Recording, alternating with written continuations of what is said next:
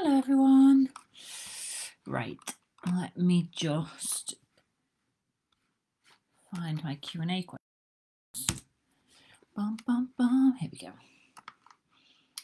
Do, do, do, do. Bum, bum, bum, bum, bum, bum. Hello guys. It's a bit weird doing this and like it's still quite light. Should I make myself a drink? Do, do, do. Hello everyone, hope you're okay. I'll give it a couple of secs just to see if people join us this evening rather than watching it back. Hope you're all well.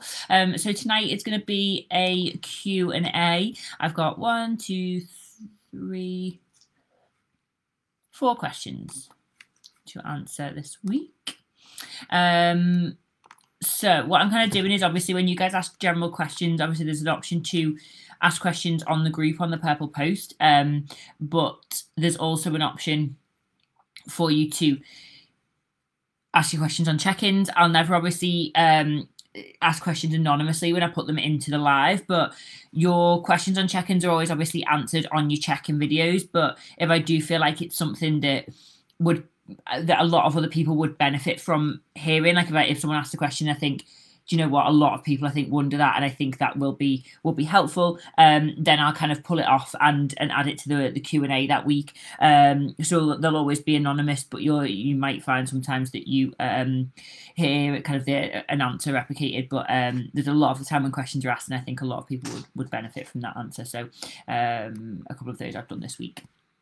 Right, I'm going to get started because I think there's a couple of you watching now, and then obviously the rest of you guys can listen back on the podcast or on the live when it's up on the wall. So first question that we've had this week is, how can I stop getting bloated around my period? A couple of cycle related questions this week. So this and the next one is going to be related to cycles. So first one being, how can I stop getting bloated as much around my period? So I'm assuming obviously this person suffers from bloating around their period. That is one of their personal symptoms. Remember that everybody suffers differently. Some people may get quite severe bloating, some people get bad cravings, some people get bad pains, etc. Everybody has similar hormonal fluctuations, but the way that this manifests is in different ways. So if you are someone who gets quite severe bloating around your period, it obviously can be uncomfy. And I think actually sometimes the severity of it can differ for different reasons. So some people find that severe bloating can stop them from training, for example. You can find that it can be actually really, really painful, and your leggings can like dig in, and you can feel super lethargic because you're so bloated. It can affect your appetite, because anytime you eat, you become super, super bloated, or it's like the bloat like pops out, and it can just make you feel a little bit bleh, I guess, and heavy, and lethargic. So a lot of the time, sort of, if we're feeling bloated, it's the knock-on effect, not necessarily the bloat, but the knock-on effect that becomes frustrating for a lot of people in terms of how it stops you from, I guess, showing up as you want to, like your quality of life. You feel a little bit meh, everything feels like it's digging in, and you, I guess, feel like you don't want to train as much if you just feel a little bit slow and heavy and whatnot.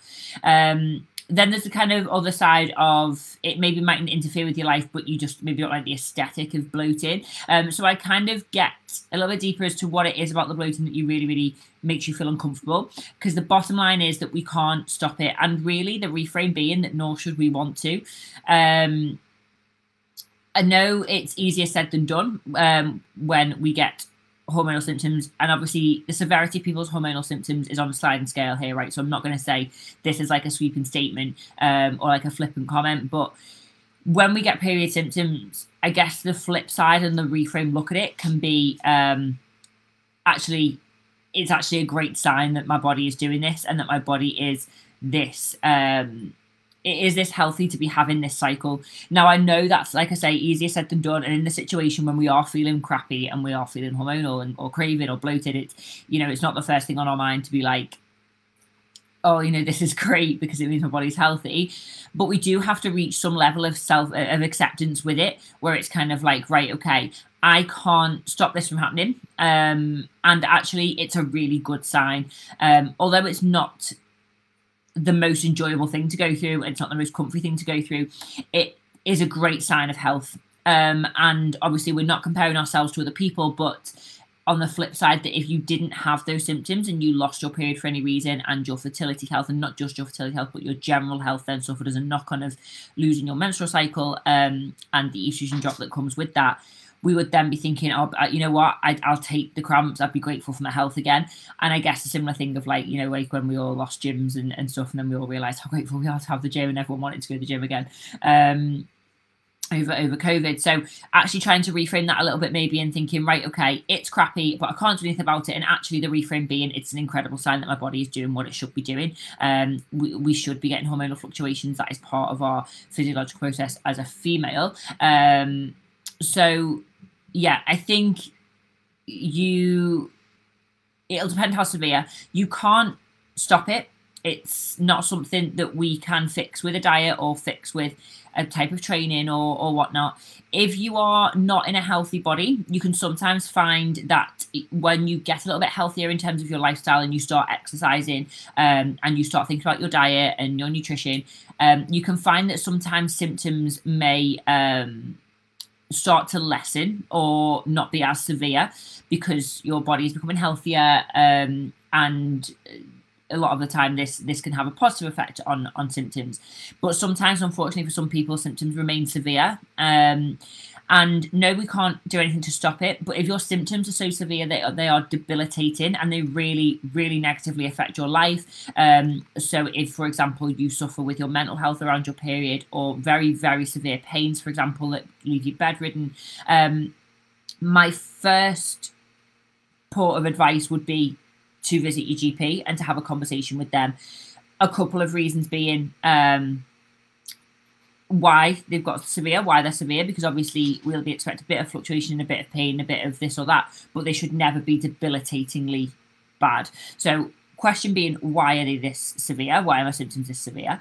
But then the second question also being that you shouldn't have to live with symptoms that are completely debilitating. And if they are, that there are some things that doctors can do to help you with that, and to help you manage those symptoms. And they could be things like certain medication, or different types of birth control. For example, you can explore different options. It's not just birth control.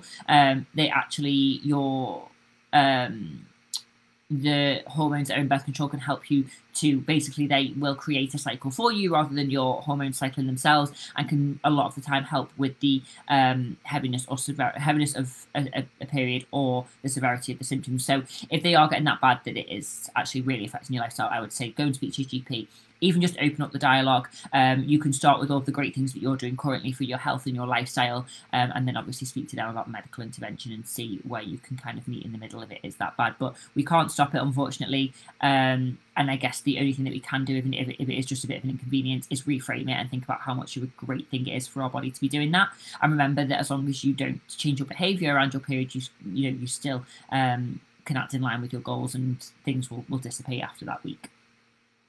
So next question, still on the same kind of vein. Next question is, does your scale weight settle down around your period with consistent dieting?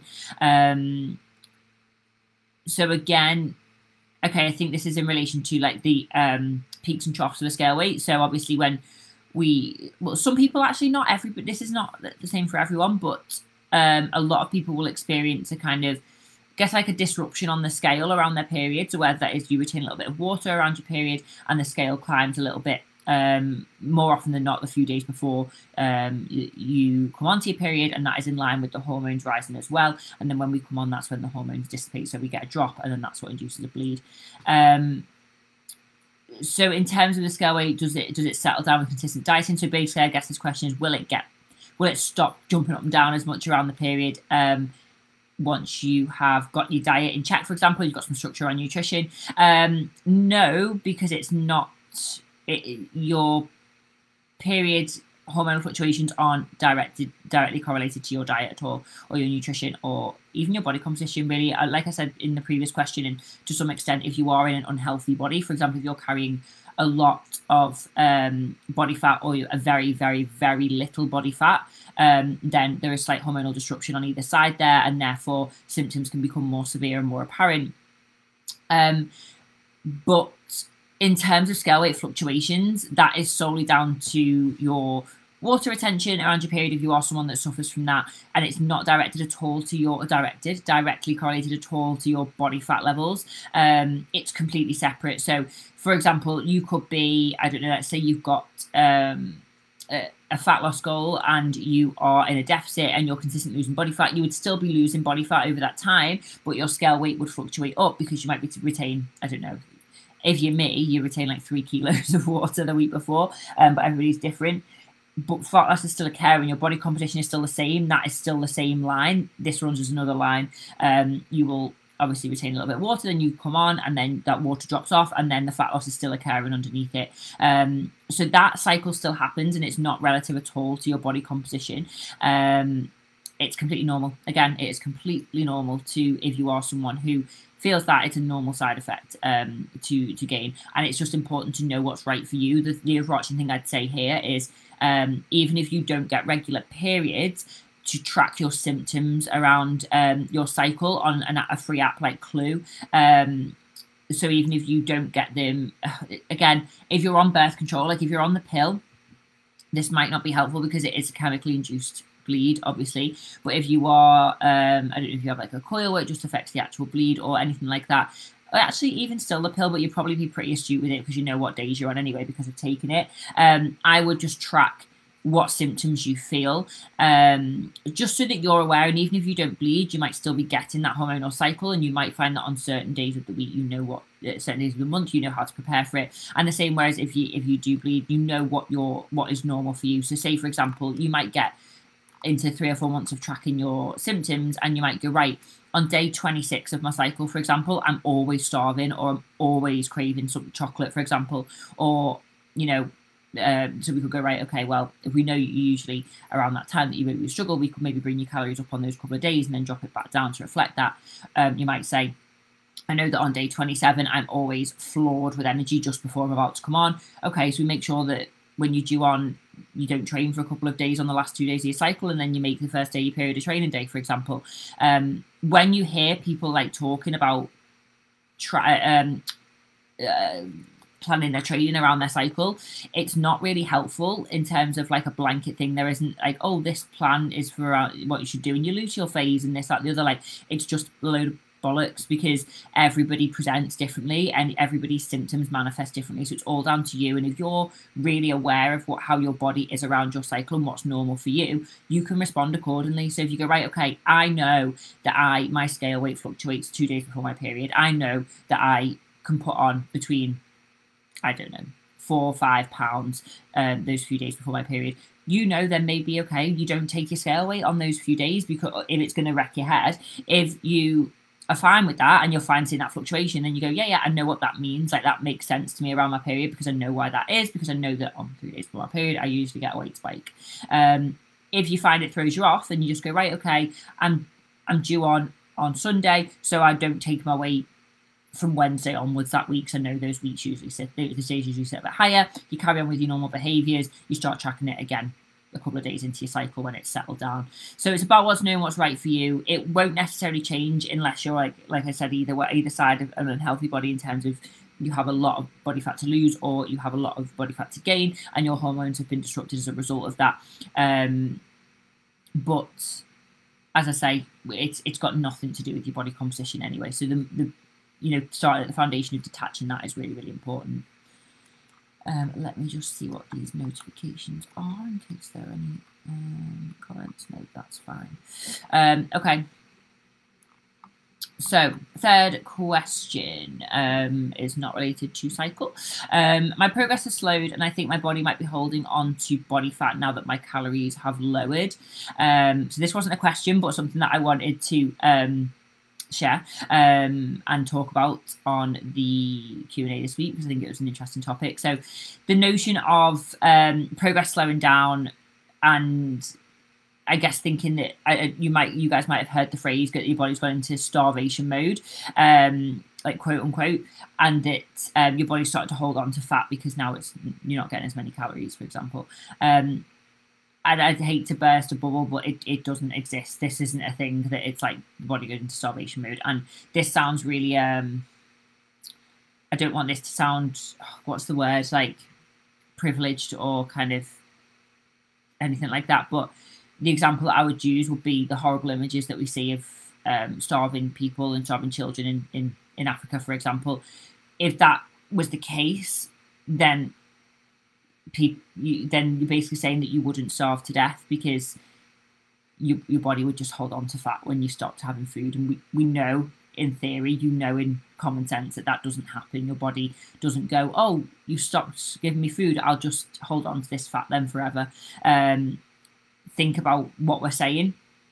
If you aren't giving your body enough calories to give it energy for what it's doing each day, so your energy output in terms of general movement, function, your BMR to just function as a human being, your NEAT levels, your exercise, etc., then it will use the fat that's stored on your body. That your basically body fat is it's stored energy. It's extra energy that's been consumed that is now stored onto your body.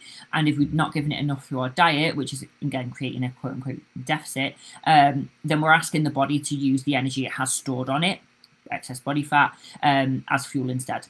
And that's how we burn body fat.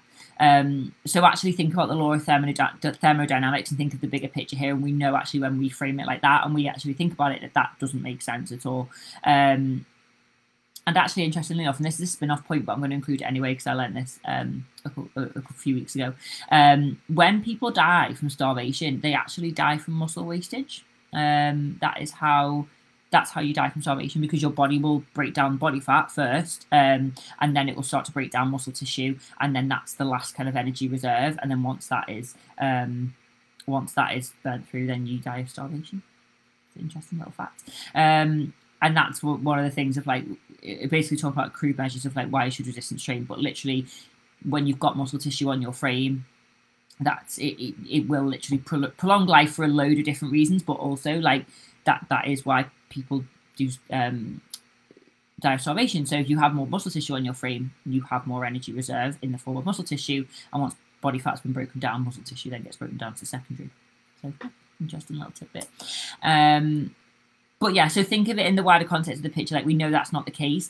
The reason of what's happening here is, and I'll explain this, what is probably going on here. So if your progress has slowed because your calories have dropped lower, what has probably happened is either A, you are someone who has been maybe dropping body fat for quite a long time. You have been in a position where you had, I guess, a decent amount of body fat to lose, and that might have felt quite, quote unquote, not easy, but pretty linear at first. Like, it was kind of like, yeah, and it's coming off. And then you maybe hit a point where you go, right, okay, that first stint might have been a little bit easier. Now it gets a little bit tougher, because actually, as you start to lose body fat, things start to get a little bit harder from a couple of different perspectives, in the sense of if you've lost 2 stone, for example, and you've got another 2 to lose, you are now a smaller human being. You need less calories to function because you're 2 stone smaller than you were. Therefore, your basal metabolic rate, your BMR, so the calories that it takes you to exist, is less. So you need less calories. So where you could have actually burnt calories on a higher calorie goal, you actually need less now, so you need to push a little bit harder. And the same goes with things like say cardio, for example. Think about if you or I were to run a marathon versus if Paula Radcliffe ran a marathon. She would burn a lot less calories because her body is adapted to marathon running. Or maybe not now, I don't know when that's the last marathon she ran, but you know what I mean. If she were training, her body's adapted to that, so she would burn a lot less calories. Whereas someone like me who doesn't run, I've been on 1 run in this year, would probably burn a lot more calories, because my body's having to fight to actually adapt to the stimulus, because it's brand new stimulus for my body. It feels really, really challenging. So I would burn a hell of a lot more calories than Paula Radcliffe would. And so therefore, when you're doing things like cardio, you're having to push a little bit harder with cardio, because now your body's adapted to it. You're fitter, so you have to work harder. So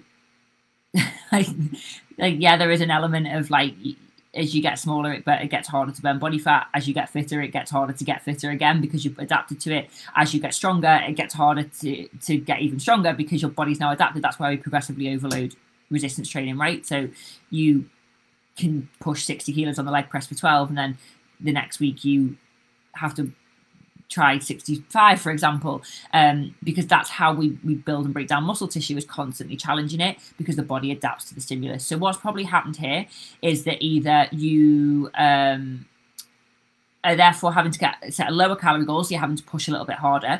So it might be an adherence issue that you, say for example, you might have been on, I don't know, 1800 calories, for example, and you're finding it fairly easy to track to that, fit in a little bit of what you fancy, not be too hungry, because obviously if you're dropping body fat, you're going to be hungry. You know, the idea being that you'll be about 80% full at all times, and dealing with the fact that you won't always be full, that you'll be hungry from time to time. And you were kind of happy sitting there. And now that you're actually a smaller person and we're having to push a little bit harder, it's becoming harder to fit in the things you enjoyed. For example, say we dropped your calories to 1600, it's becoming harder, it's becoming a little bit harder to stick to, and actually you think you're sticking to it, but maybe you're not. So maybe whereas on 1800 calories you tracked every single thing that went in your mouth, but at 1600 now you're starting to have things here and there because you're getting more hungry than normal, and or you're not thinking about, you know, having more higher volume foods, for example. Now you're on lower calories and thinking, right, now how can I get the most bang for my buck for these lower calories? And you're starting to snack here and there, and you're not tracking that. So actually, you think you're having 1600, but there's things here or there that you're not tracking. You're grabbing a spoonful of peanut butter on the way past, or you're grabbing a couple of biscuits while you're making your tea, and you're like, oh, I'm not going to track that.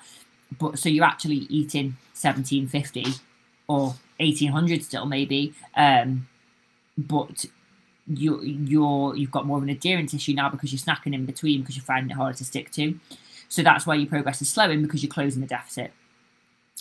Or it could be, like we said, with cardio, that you've stopped pushing as hard with cardio, for example, but now we do really need to push harder because you are expending less doing cardio. So say, for example, you might have done 20 minutes of cardio at first and burnt like 350 calories, but now you're doing 220 minutes of cardio and you're burning 180 calories. So you're having to work harder to burn the same amount of calories. And also the general factor of when you're pushing and it's hard, you move less when you've got less energy. You might be thinking, right, okay, I feel more tired now, so you're less likely to go, oh, well, my step goal is 10,000, well, I've done 8, so that's fine. Rather than actually having the energy to go out and do that extra 2, it's harder to then go, right, okay, sometimes you're going to have to get yourself and go, like, right, I'm tired, but I'm going to go and do those extra 2,000, where you mightn't have had that barrier when you first started dropping body fat, because everything felt a little bit easier. So it sounds like that is more the case of what's going on, one of those like multitude of 3 things, or a combination of all 3 that is then closing the deficit. It does get a little bit harder, and we have to push. But if that is what you want, then we kind of go, right, okay, well, then we need to get our head down and accept that. And then sometimes you reach a point where you're like, do you know what, I'm happy in my body, I'm in a healthy body, and actually that next push isn't worth it for me for what I'll need to do, and that's fine as well. You know, once you're in that healthy body, and it's your choice if you want to keep pushing it or not. And some people find that happy place, and then they're happy to learn to maintain. So it could be a case of when we talk about breaking through plateaus, usually we plateau because either we've stopped pushing on the gas, we've stopped being as adherent on the calorie front, or we've reached that crossroads where now we're a smaller human being and we have to push a little bit further, and we need to just break through by pushing more. And I guess what I'll say is that even when you're at maintenance, you know, you still have to tick these boxes. And the analogy that I'll use is you wouldn't do the washing once and expect the washing to be done forever. Yeah, it won't always feel tough, and it is easier to maintain. And it might be like, right, get your head down for 6 weeks, and then we pull back up and we hold at maintenance. But there is, you know, always boxes that have to be ticked if you want to live in a healthy body. So that's something to bear in mind as well. Okay, and then last question. Let me just check on this again, because I'm getting notifications. I just want to make sure that they're not comments on anything. No, that's fine. Okay, now, trying to get my notes aligned with the screen. It's flipping off everywhere. So, final question. Is it okay to drop my calories if I have overeaten or overdrank at the weekend? Okay, so, yes and no. So, what I'm going to say is, there are some people, and some of you actually that might watch this, that have a different calorie structure in at the weekend. what you have in the week. Some of you actually just naturally, you have that because you're quite social at the weekend and you want a little bit more flexibility at the weekend to have a couple of glasses of wine, for example, or go out for tea, because you're usually more social at the weekend. So it makes more sense for you to have a slightly higher calorie goal at the weekend and a slightly lower one in the week. And then the net goal over the week is still the same. It's just distributed differently. And that's how your calories are function. Some of you have a linear goal throughout the week because it's only so often that you go out, for example, and we navigate that on separate occasions. Now, the difference between having a goal and having a weekend goal and a weekday goal and kind of being happy, because naturally that's quite a good target for a lot of people, right? Because usually you'd be more likely to sit and enjoy food a little bit more at the weekend, whereas in the week everything feels a little bit robotic because it's like, right, you're getting up, you're going to work, you're taking something for lunch, you're coming home, you're seeing the kids, you're having your tea, you're going to bed. So you're not really sitting down and really relishing meals in the week. Everything's just kind of a bit of a routine. Whereas at the weekend, you might be thinking, right, okay, I can really sit and enjoy this food now. So I've maybe, I want to go out for brunch, for example, and have a little bit of extra calories to play with. Doesn't mean that you open the floodgates at the weekend and you're still accountable to that higher goal, but it just gives you a little bit more flexibility. And that makes sense for a lot of people. Now, the difference between that and saying to yourself, right, I'm going to go out at the weekend and I'm going to have half a bottle of wine, or say 3 glasses of wine, and that'll be about 400, 500 calories, for example, and I'm going to stop at 3 glasses. I've got that maybe not 3 glasses, let's say 2 glasses, 300 calories worth of wine, 2 glasses of wine. I'm going to stop at the 2 and then I'm going to go on to Diet Cokes, and I'm going to make sure that I don't go out ravenously hungry, and I'm going to pick something from the menu that aligns with my goals. For example, like, I don't know, I will have a steak and I will not have the chips. I will sub it out for an extra portion of greens, for example. Now, the difference between saying that and then actually going out and not having the 2 glasses of wine and making the choice that aligns with your goals, and having the whole bottle of wine and then having a 3-course meal, or having the whole bottle of wine and then having a pizza on your way in and then going, oh, shit, I didn't actually do what I told myself I would do there. And say, right, so I'm going to reduce calories now for the next few days, is that the first one is proactive. The first one is really thinking about the choices that you're making, slowing down, making good choices, acting in line with your goals, still holding yourself accountable at the weekend, but having that bit of flexibility and having self-awareness of what you're doing. The second one is overconsumption and restriction. They look the same on paper, but they're completely different in practice. And that's what coaching is, right? It's behavior. So actually, what the second one does is completely take us away from where we want to be. It means we go whatever, and we have no self-awareness, and we don't think about acting in line with ourselves and what we want and showing up for ourselves and doing what we told ourselves we would do. And then we can just claw it back and restrict, and then end up in this vicious cycle of guilt because we've overconsumed and not showed up for ourselves. And then we try and claw it back and we punish ourselves for a few days after.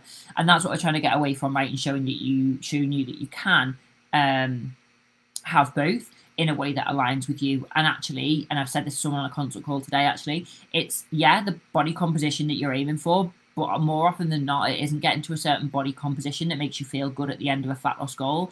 It's the showing up for yourself, and it's going, do you know what? I went out with my mates and I stopped at that second glass of wine and I still had a great night. And I don't need that alcohol really as much as I thought I did. And I can sit and have a meal and actually not just be focused on over consuming and gorging, and actually think about my night and my time that I'm having with the people that I'm with, and etc, etc. It's all that makes you feel good, not just the actual physical body at the end of it. And you only get that from being proactive and doing it in that way. So whilst it is okay in theory and on paper it makes sense, in terms of behaviours, it's not something that I would do. I'm more than happy for people, like I say, and there's people in this group and the people that I work with that have lower calories through the week and higher at the weekend. And I make it very, very clear that what we're not doing is restricting in the weekend and then opening the floodgates and restricting at the week and then opening the floodgates and over-consuming at the weekend. It's still making choices that align with your goals. It's still accountability, but it's the fact that if you were on, for example, 1,700 calories at the weekend, you ain't really fitting in 2 glasses of wine, and then the overcompensation calories of when someone else cooks for you and you eat out, and fitting that into your 1,700 calories for the day. So it just means that you have the flexibility to not have to say no to things, which is obviously the goal, right? Is how can we live life whilst achieving our goals? We don't put life on hold to achieve a goal. So in this instance, if you have set a plan of action, it's not gone to plan, because that's life. Sometimes it doesn't. And as long as they are the less frequent times, there will be times when you just go, do you know what? I got there and I was having a great night, and I actually thought about it and thought, I'm happy with maintaining or gaining a little bit this weekend, this week, for example, or maintaining, not losing any body fat this week. I'm happy with that. I'm aware of the consequences of my actions. I'm aware that this isn't aligned with my goals, and I'm choosing to do this, and it's a choice, then fine.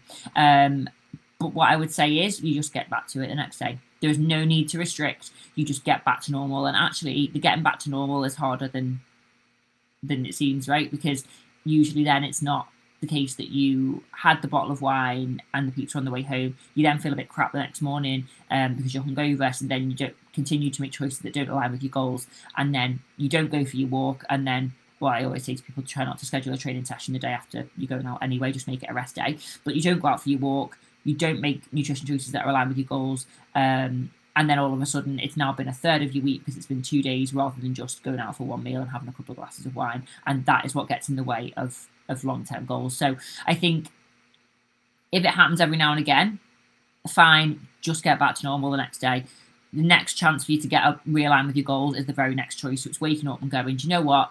I'm going to have a fruit platter. I'm going to replenish my electrolytes because a hangover is being dehydrated, right? So I'm going to make sure I drink, replenish my electrolytes, have some fruit, get some micronutrients inside of me, and go out and get some fresh air. And then you started the day aligned with your goals, and the results will, the rest of the choices will follow from that.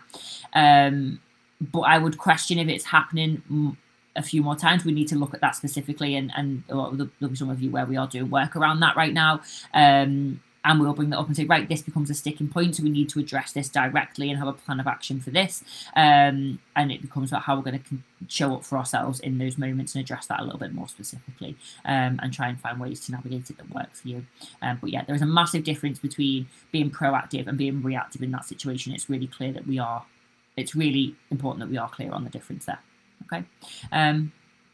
So yeah, that's it, guys. 4 questions this week.